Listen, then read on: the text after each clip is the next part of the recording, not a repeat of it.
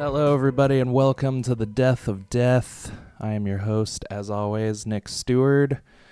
How's everyone doing? Hope you're doing well. Got a short episode.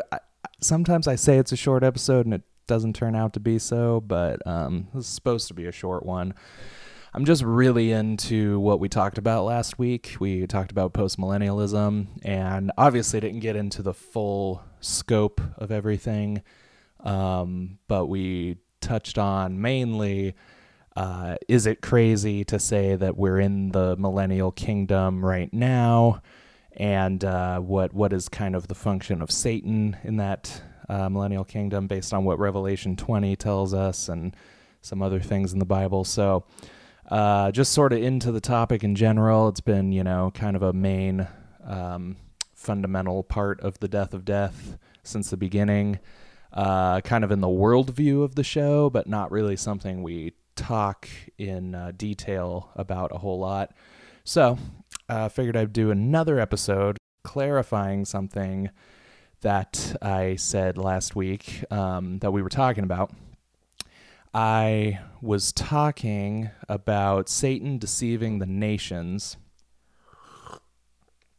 If you're new to the show, you will have to wait periodically while I take a sip of coffee. That's just something we do here. Satan deceiving the nations, and I forgot to finish my thought. So the purpose of the millennium, as we know from Revelation 20, is that Satan is bound so that he can no longer deceive the nations, and we know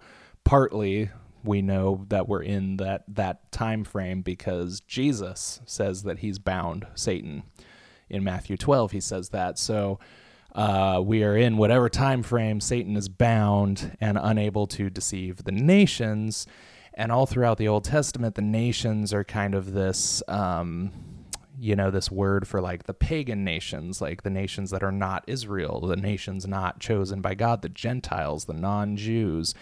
And so what we see in the New Testament is that Gentiles are now welcome into the kingdom of God. And Paul, calls this the great mystery. In Ephesians 3, he talks about this being the mystery that's been revealed to him, that the Gentiles are now being brought into the one family of God. And so a key point I missed that I meant to talk about that I forgot to was that a big part of Satan not deceiving the nations anymore. Obviously, I did say that the gospel is gone everywhere in the world now, and so in a general sense, there's not really a nation on earth that's in the darkness about the gospel.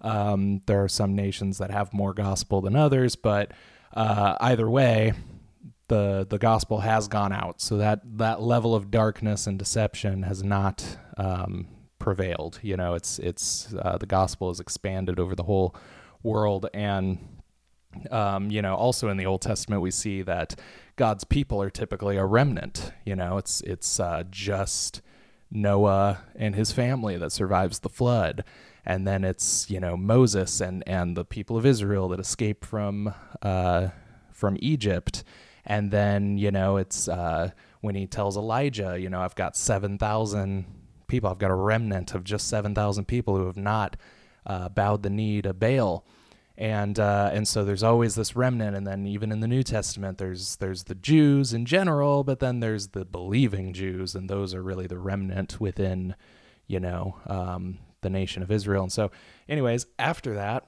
we see his people are not really a remnant anymore.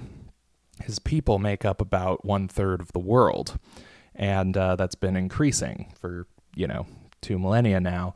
It's been getting more and more. It obviously was not 1/3 of the world in the first century, but now it is. And so it's been expanding. And the Great Commission is obviously a huge part of this. So in Matthew 28, 18 through 20, it says, "And Jesus came and said to them, 'All authority in heaven and on earth has been given to me. Go therefore and make disciples of all nations, baptizing them in the name of the Father and of the Son and of the Holy Spirit, teaching them to observe all that I have commanded you. And behold, I am with you always to the end of the age.'" He says, baptize the nations. And so this is possible to do because Satan has been bound and is not able to deceive the nations. So very important point. So I just thought I would talk a little bit about how the Great Commission has been and will continue to be successful. Love that coffee. We see that the Bible is always kind of describing the kingdom as something that's growing and expanding, and I think throughout history we can obviously see that as well. Obviously I just said that 1/3 of the world is considered Christian, or at least, describes themselves that way. So that's something, but also a huge part of, the expanding of the kingdom is persecution and martyrdom. And we see in Acts that the biggest growths in the church come right after huge, persecutions on the church. Like right after the stoning of Stephen, there's a huge, amount of people getting saved. And right after Peter's imprisoned, there's a bunch of people getting saved. So it just tends to follow. Big persecutions are, followed by big awakenings and big, massive amounts of people getting saved. So also in China and Iran, those are two of the biggest growing or fastest growing churches on the planet right now. And, I don't know if you know much about China and Iran, but they're pretty persecuted countries, or the Christians there are pretty persecuted. It's not a friendly place to Christianity, either of those places, and they're both the fastest growing churches. So it just goes to show that when Christianity is under persecution, that's when it grows the fastest, that's when it spreads the farthest. And I think that's well seen in the Bible. Way back in Genesis 17, 1-7, yes, God is talking about the kingdom all the way back then. Genesis 17, 1-7. When Abraham was 99 years old, the Lord appeared to Abram. When Abram was his name hadn't been changed yet. When Abram was 99 years old, the Lord appeared to Abram and said to him, I am God Almighty.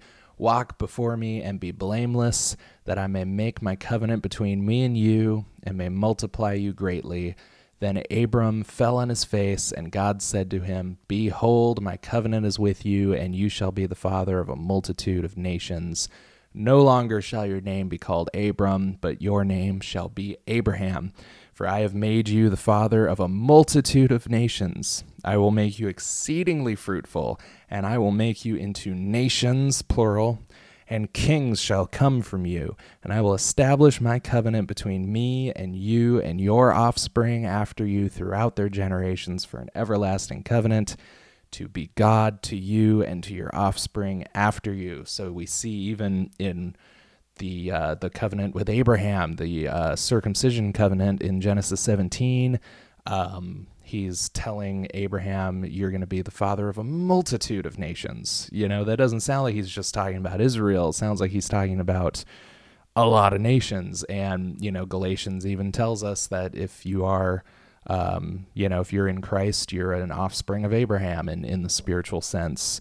So, Abraham is sort of this, in a way, the spiritual father to the Christians all over the planet today. And I think, it's the next one. Yeah, in Genesis 22, 17-18, it says, I will surely bless you, and I will surely multiply your offspring as the stars of heaven and as the sand that is on the seashore, and your offspring shall possess the gate of his enemies, and in your offspring shall all the nations of the earth be blessed, because you have obeyed my voice. And we also know from Galatians that when it says offspring, it's talking about Jesus specifically. Through Jesus, all the nations of the earth will be blessed, because you have obeyed my voice. So, huge things in there. your offspring will be as the stars of heaven and as the sand that is on the seashore. That doesn't sound like we're talking about, a remnant, like 144,000 are gonna be saved, and that's it. Not a single person over that. No, it sounds like I could even argue that it sounds like the majority of humanity is going to be saved in the grand scheme of things. And I think if you account for infant mortality, that would already be true. But I think as the generations go on, as history progresses, and we've already seen over the last 2,000 years that Christianity has grown so substantially, I think in another 1,500 years, the world might be 65% Christian. I don't know exactly what it's going to look like, but what I do know is that it's always growing, and there might be dips, there might be valleys, but there's always going to be those peaks, and there's always going to be, in the long run, the graph is going upward. The graph of the kingdom is always trending upward. So, I don't know what it's going to look like in all those years, but I think it's safe to say that it'll be even more Christian, and maybe over the course of the next 4,000 years. I don't know how long it's going to be before Jesus comes back, but however long it is, I'm sure we'll see in the long run that the majority of Christian, or the majority of humanity, is Christian. I think we're already almost there if we account for infant mortality, in my opinion. So, moving on to the New Testament, we've got Matthew 13:31 through 33, where Jesus, he put another parable before them, saying, "The kingdom of heaven is like a grain of mustard seed that a man took and sowed in his field. It is the smallest of all seeds, but when it has grown, it is larger than all the garden plants and becomes a tree, so that the birds of the air come and make nests in its branches." He told them another parable. "The kingdom of heaven is like leaven that a woman took and hid in 3 measures of flour till it was all leavened." So we've got this growing and expanding vision of the kingdom, that it's like a tiny little seed. Can you even see that? Can you even see how small it is? It's this tiny little seed, and then it's planted and it grows to be this gigantic tree that birds are nesting in the branches of. And it's also like a little bit of leaven that a woman took and hid in flour until it was all leavened. It expanded throughout all the flour, and all the flour was leavened after that. Says something similar in Mark 26 through 29. "The kingdom of God is as if a man should scatter seed on the ground. He sleeps and rises night and day, and the seed sprouts and grows. He knows not how. The earth produces by itself first the blade, then the ear, then the full grain in the ear. But when the grain is ripe, at once he puts in the sickle, because the harvest has come." Again, we get this view of the kingdom growing and expanding. Isaiah 9:6 through 7. This is Old Testament looking forward to Christ. It says, "For to us a child is born." This is the Christmas verse. This is Christmas. "To us a son is given, and the government shall be upon his shoulder, and his name shall be called Wonderful Counselor, Mighty God, Everlasting Father, Prince of Peace. Of the increase of his government and of peace there will be no end. On the throne of David and over his kingdom, to establish it and to uphold it with justice and with righteousness from this time forth and forevermore. The zeal of the Lord of hosts will do this." So, of the increase of his government and of peace. Peace is part of his government. The increase of peace, there will be no end. So once this Prince of Peace, this wonderful counselor comes, that's Jesus. Once he comes, the increase of peace will know no end, and he will be on the throne of David over his kingdom. We saw last week in Acts 2 that Peter considered the resurrection and the ascension as a fulfillment of this Davidic kingdom promise. So we know that's happened. And he will establish it and uphold it with justice and righteousness from this time forth and forevermore. We also see, I'm going to go back to that one, but just a couple more here, just, who doesn't like to hear scripture, right? This is a longer one, but in Daniel 2:31 through 45, it says, "You saw, O king, and behold, a great image." I believe he's interpreting a dream here. "This image, mighty and of exceeding brightness, stood before you, and its appearance was frightening. The head of this image was of fine gold, its chest and arms of silver, its middle and thighs of bronze, its legs of iron, its feet partly of iron and partly of clay. As you looked, a stone was cut out by no human hand, and it struck the image on its feet of iron and clay and broke them in pieces. Then the iron, the clay, the bronze, the silver, and the gold all together were broken in pieces and became like the chaff of the summer threshing floors. And the wind carried them away so that not a trace of them could be found. But the stone that struck the image became a great mountain and filled the whole earth. This was the dream. Now we will tell the king its interpretation. You, O king, the king of kings, to whom the God of heaven has given the kingdom, the power, and the might, and the glory, and into whose hand he has given wherever they dwell, the children of man, the beasts of the field, and the birds of the heavens, making you rule over them all. You are the head of gold. Another kingdom inferior to you shall arise after you, and yet a third kingdom of bronze, which shall rule over all the earth. And there shall be a fourth kingdom, strong as iron, because iron breaks to pieces and shatters all things. And like iron that crushes, it shall break and crush all these. And you saw, and in the days of those kings, the God of heaven will set up a kingdom that shall never be destroyed, nor shall the kingdom be left to another people. It shall break in pieces all these kingdoms and bring them to an end, and it shall stand forever. Just as you saw that a stone was cut from a mountain by no human hand, and that it broke in pieces the iron, the bronze, the clay, the silver, and the gold. A great God has made known to the king what shall be after this.